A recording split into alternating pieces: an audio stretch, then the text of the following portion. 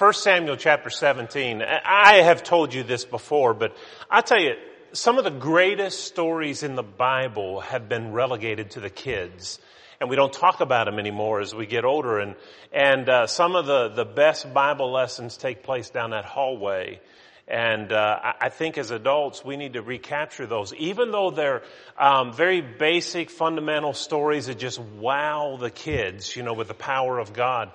There are a lot of grown-up lessons and adult lessons contained in those stories. So don't leave them behind. And that's what I want us to do tonight, is to talk about one of these stories. I think sometimes we take for granted, too, that even our children know some of these stories. A few years ago, we were playing charades. I told you this in a sermon or a Bible class some years ago. I don't remember which, but we were playing charades at our house with a youth group. And this girl got a card, and she was stumped. And so I went to help her, and I said, "What's the problem? What'd you get?" And she said, and she showed me the little slip of paper, and it said, "David killing Goliath." And I said, that's not hard. I said, David killed Goliath. Goliath was a giant, you remember? And she just went, oh, okay, I can do this. And then so she goes out in front of the youth group, and she starts making a stabbing motion, like she was killing somebody with a knife. She didn't even know the story of David and Goliath, the slingshot. She just heard me say kill, and that's what she assumed. Boy, I tell you, if our children don't know some of these great stories of the Bible, they miss so much about not just an incident, an historical event, but the power of God and how God is able to use us, ordinary people, in His service, and we can be tools in His providential hand. And so let's go to 1 Samuel and let's look at this passage. We know basically the story, but I'm going to break down the story into 3 sections, and then the lesson will be yours. And the first point is this. There is a challenge that has been issued. As you begin in 1 Samuel chapter 17, verses 1 through 11, the children of Israel were at battle with the Philistines. And they were lined up on opposite sides. They're both on these hillsides, and they come down to the valley, and Goliath would step out. Now, Goliath was 6 cubits tall and a span, 6 cubits and a span. A cubit, the shy side of a cubit was 18 inches. It measured from the tip of your index finger to your elbow. That was some measurement, 18 inches. Mine's probably longer than 18 inches. The Babylonian cubit was actually 22 inches. And so if you just took an average of 20 inches, or 18 or so, if it was 18, if it was the low side, Goliath would be 9 foot, 6 inches, somewhere around in that neighborhood. Tall guy. His head would almost hit the rim on a basketball goal. If you took a medium size, the 20 inches, he'd be 10 and a half feet tall. His head would be higher than the rim on a basketball goal. This guy steps out fully dressed in armor, has this huge spear and sword and shield, and he steps out and he challenges God's people. He said, there's no sense in us just spilling a bunch of blood here today. Here's what I want to call on you to do. You have your best man come out and face me 1-to-1, and whoever wins, if you guys kill me, if the man you pick kills me, we'll be your servants. And if if I kill him, then you're going to be our servants, and we'll just settle it 1-to-1. Come on, let's go. Nobody would volunteer. And that went on for some time. And David had some brothers in the army. And so David's father one day told David, I've got some cheese I want you to take, some care packages. I want you to take them to your brothers, and I want you to take this to his commander and their commanders. And so David's going. And one of the days when David goes, he hears this challenge by this Philistines. And man, it just runs all over him. He can't put up with this. And so he asks, well, what is this? Who's saying this? And one of the men said, well, David, this has been going on for some time. And if we will win, in fact, King Saul, man, he's given us some promise. I mean, he's got a reward to the person who will stand up and face Goliath. And David ends up taking the challenge himself. And before we get to that, I want us to just point out a couple points that we can learn. First one is this: that God's people always have enemies. If it's not the Philistines, it's the Amorites, it's there are a group of people in that Canaan land that constantly were a plague to the people of God. And it's still the same. There are always people who are going to oppose what's right and what's true, and we're going to have to fight against that. 1 Peter 3, verse 8, the devil goes about like a lion, a roaring lion, seeking whom he may devour. John 15, Jesus said, listen, I'm going to tell you right now, they hated me, and so you're not better than your teacher, so they're going to hate you too. And it's just something we have to bear up under. There are going to be people that don't like you. They don't appreciate you, and I'll tell you why. It's a Jesus thing, but here's why people don't appreciate Jesus. Number one, Jesus is exclusive. He makes claims of deity. He makes claims that he is the only way to the Father. And when it comes to philosophical things, religious things, I find it interesting how people so quickly just do away with the idea of exclusivity. What? Only one way to God? Are you kidding me? I mean, you know how many people that would exclude? That's not right. That's so narrow-minded and unfair. What? You're so prejudiced against other beliefs, and you hear people say things like that. But why don't those rules apply in other realms? What about math? 1 + 1 = what? 2. Just 2? Yeah, just 2. Yeah, but what about all the other numbers? Well, they don't work. I mean, you're going to exclude all those other numbers and just 2? What about 4? What about, we don't have problem with exclusivity and other truths. We can accept that and live with that, but we don't seem to want to when it comes to religion. And people hate Jesus because of that. People hate Jesus because he exposes us. He was perfect. This is hard to comprehend. He never thought an evil thought. He never said the wrong thing. He never did the wrong thing. He never gave in to surmising about people and judging motives and being secretly hypocritical toward a person. He was perfect. And when I put my life up against his, I see how imperfect I am. When I read about him in Scripture and I see how I fall so short. And for some people that makes them uncomfortable. Some people don't like to say, I'm a sinner. They like to say, I'm holy. I'm a good person. I'm a moral person. I'm somebody that Jesus says, no, you're a sinner. And you need saving. And so people hate Christians because of that. Another thing that I think we learn from this challenge that was issued is that our battles oftentimes affect more people than just ourselves. When the devil comes my way and tempts me, if he wins, Do you know the potential damage that can cause? What if the devil overthrows my faith? Who might be affected by that? Well, my wife, my children, they might be affected by that. What about the people that I've taught and baptized and helped to convert through the years?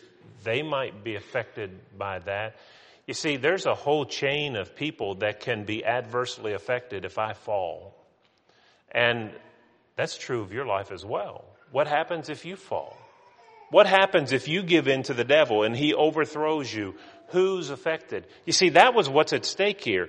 You lose, you're captives.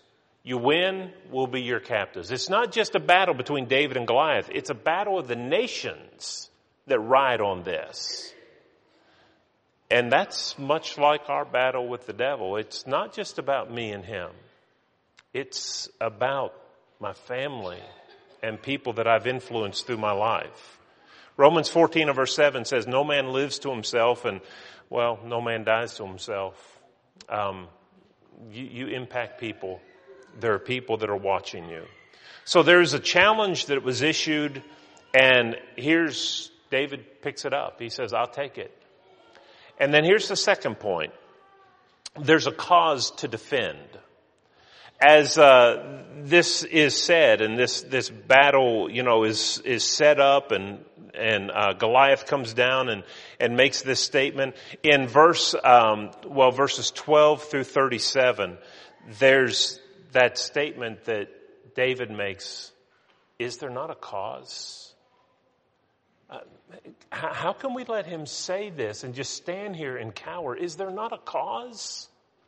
The reputation of God is at stake here. Is there not a cause? We need to have the courage to defend the cause. And I'll tell you why sometimes we don't do it. Number one, we don't do it because of personal offenses. Sometimes we get our feelings hurt. How many people? I dare say there are people that used to sit in the pews here that no longer are here because someone hurt their feelings, because someone overlooked them, because someone said something that they took the wrong way, because somebody maybe really did say something that was kind of nasty and it just ran all over them and they didn't process it and they're gone. We can't let that happen. Why would I turn my back on God because of what you say to me? God didn't do anything. But that's how people act. They get mad at God when a brother treats them or mistreats them. And if anybody had a reason to turn his back and say, you take care of it, it would have been David. You remember when David came and he said, what is this I hear? What's going on? And they tell him what was going on. And look at verse 28. Eliab, that's David's older brother. Oh, his anger was aroused against David. And he said, why'd you come down here? What are you doing here? You're not in the army. What are you doing here? I can just hear the contempt in his voice. And with whom have you left those few sheep in the wilderness? Oh, that is such a dig. David, number one, what do you think you're doing here? And don't you have a few little sheep running around you should be taking care of? It's demeaning talk. It's insulting. It's supposed to be insulting. His brother's trying to run David off and belittle him in front of all these people. And then he judges his character as well. He said, I know your pride and insolence and that you have come down just to see the battle. Boy, you talk about, that's 3 insults right there. Number one, what do you think you're doing here? Don't you have a few little sheep to take care of back home? I know that your proud heart, you just want to come down here and watch a battle. Motive judging. If anybody would have had the right to have turned around and walked home mad, it would have been David. But David didn't. Because, as he said, verse 29, David, listen, You think he's been talked to this way before? Listen to what he says. What have I done now? Can't you hear the exasperation in that? Now what have I done? You know, I think he's probably been around that older brother a few times before, and it's something he's heard. Now what have I done? But listen, David's resolve, is there not a cause? You're not running me off. There's a cause to defend here, and I've signed up. Don't let people run you from God. Don't let somebody hurt your feelings to where you turn your back on God. It doesn't make sense. There's a cause to defend. And even if it means we have to stand alone, let's have the resolve to do that. God said concerning Job in the Old Testament, will a man serve God for nothing? That's the question that the devil asked, and God said, well, yeah, he will. Consider my servant Job. He'll serve me for nothing. Not if I take everything from him. Yes, he will.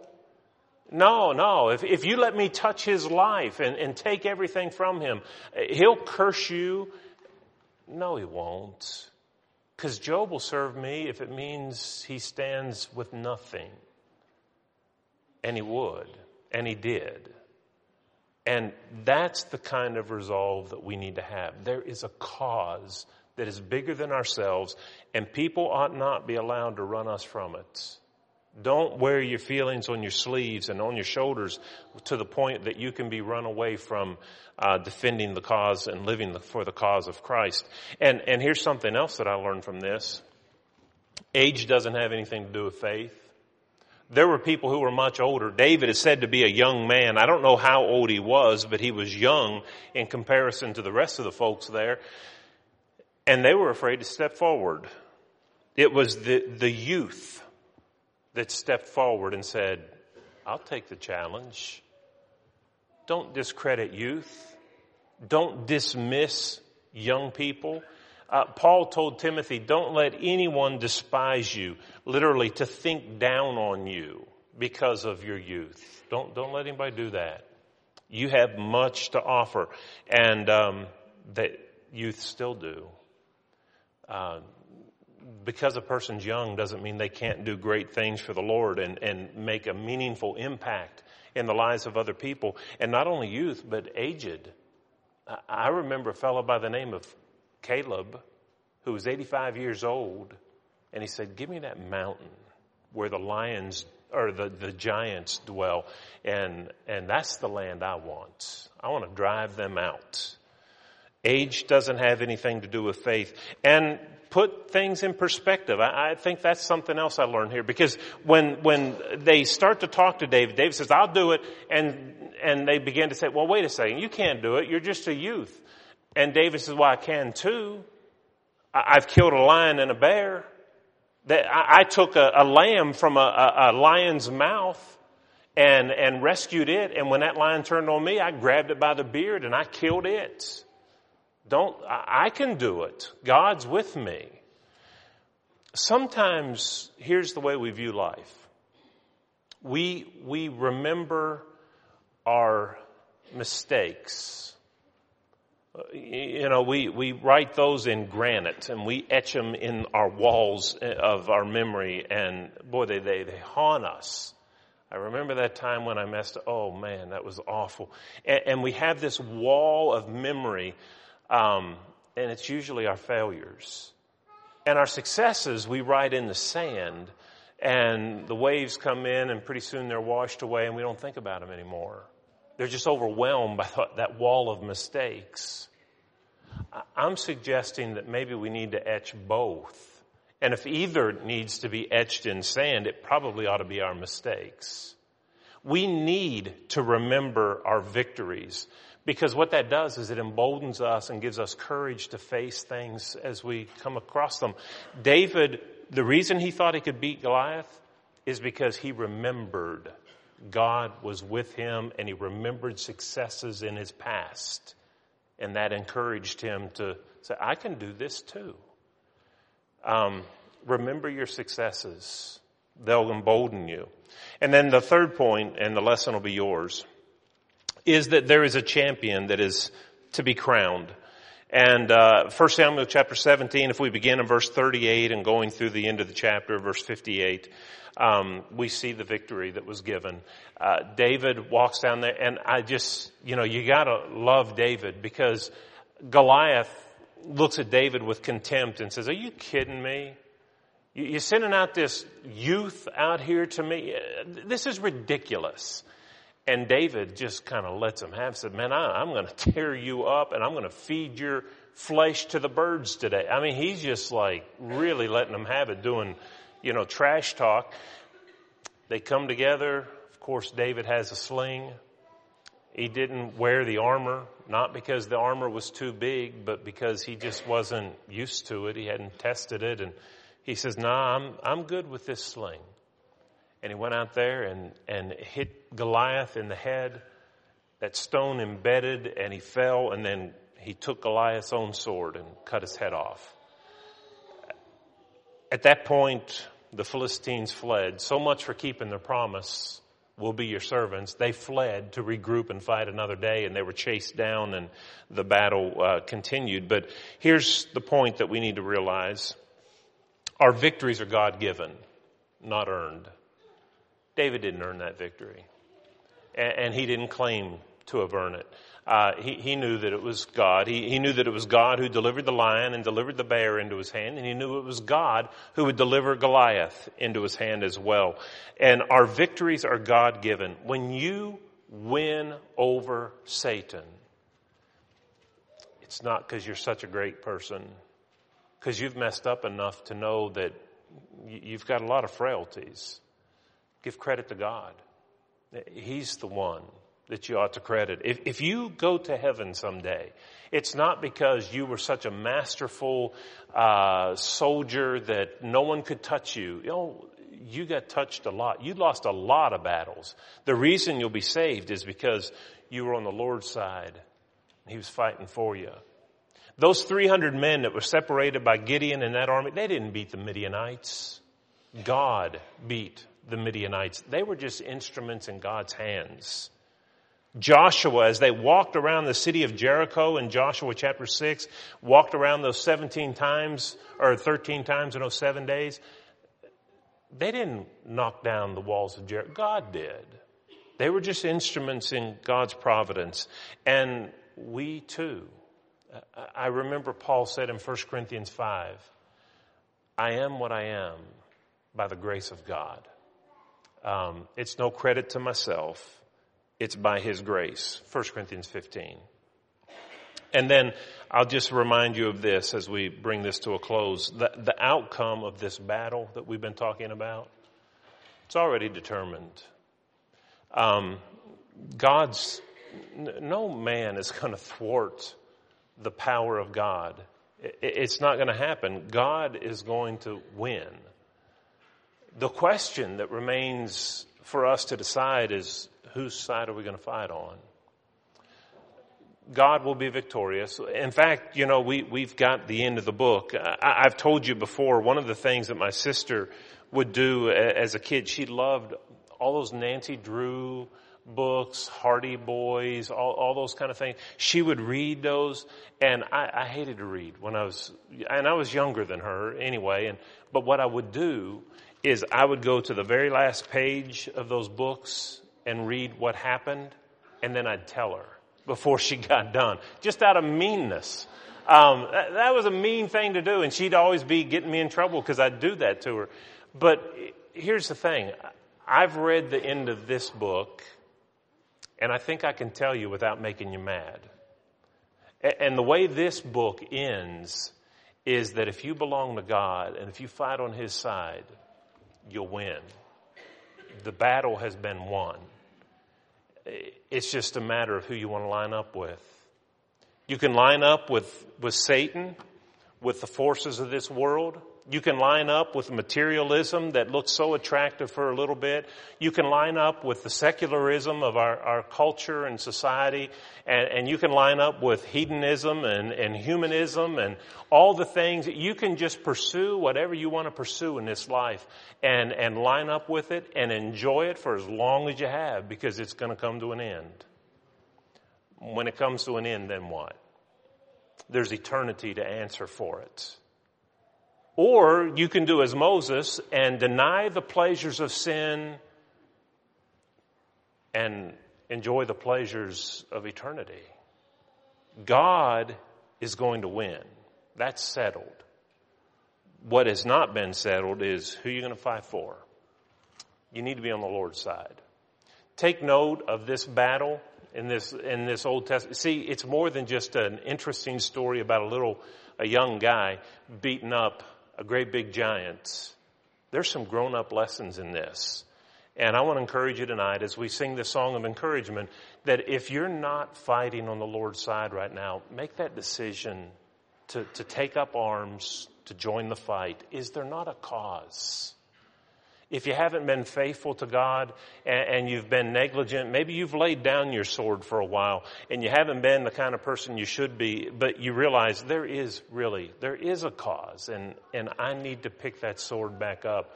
We'll pray with you if you'll come as we stand together and sing.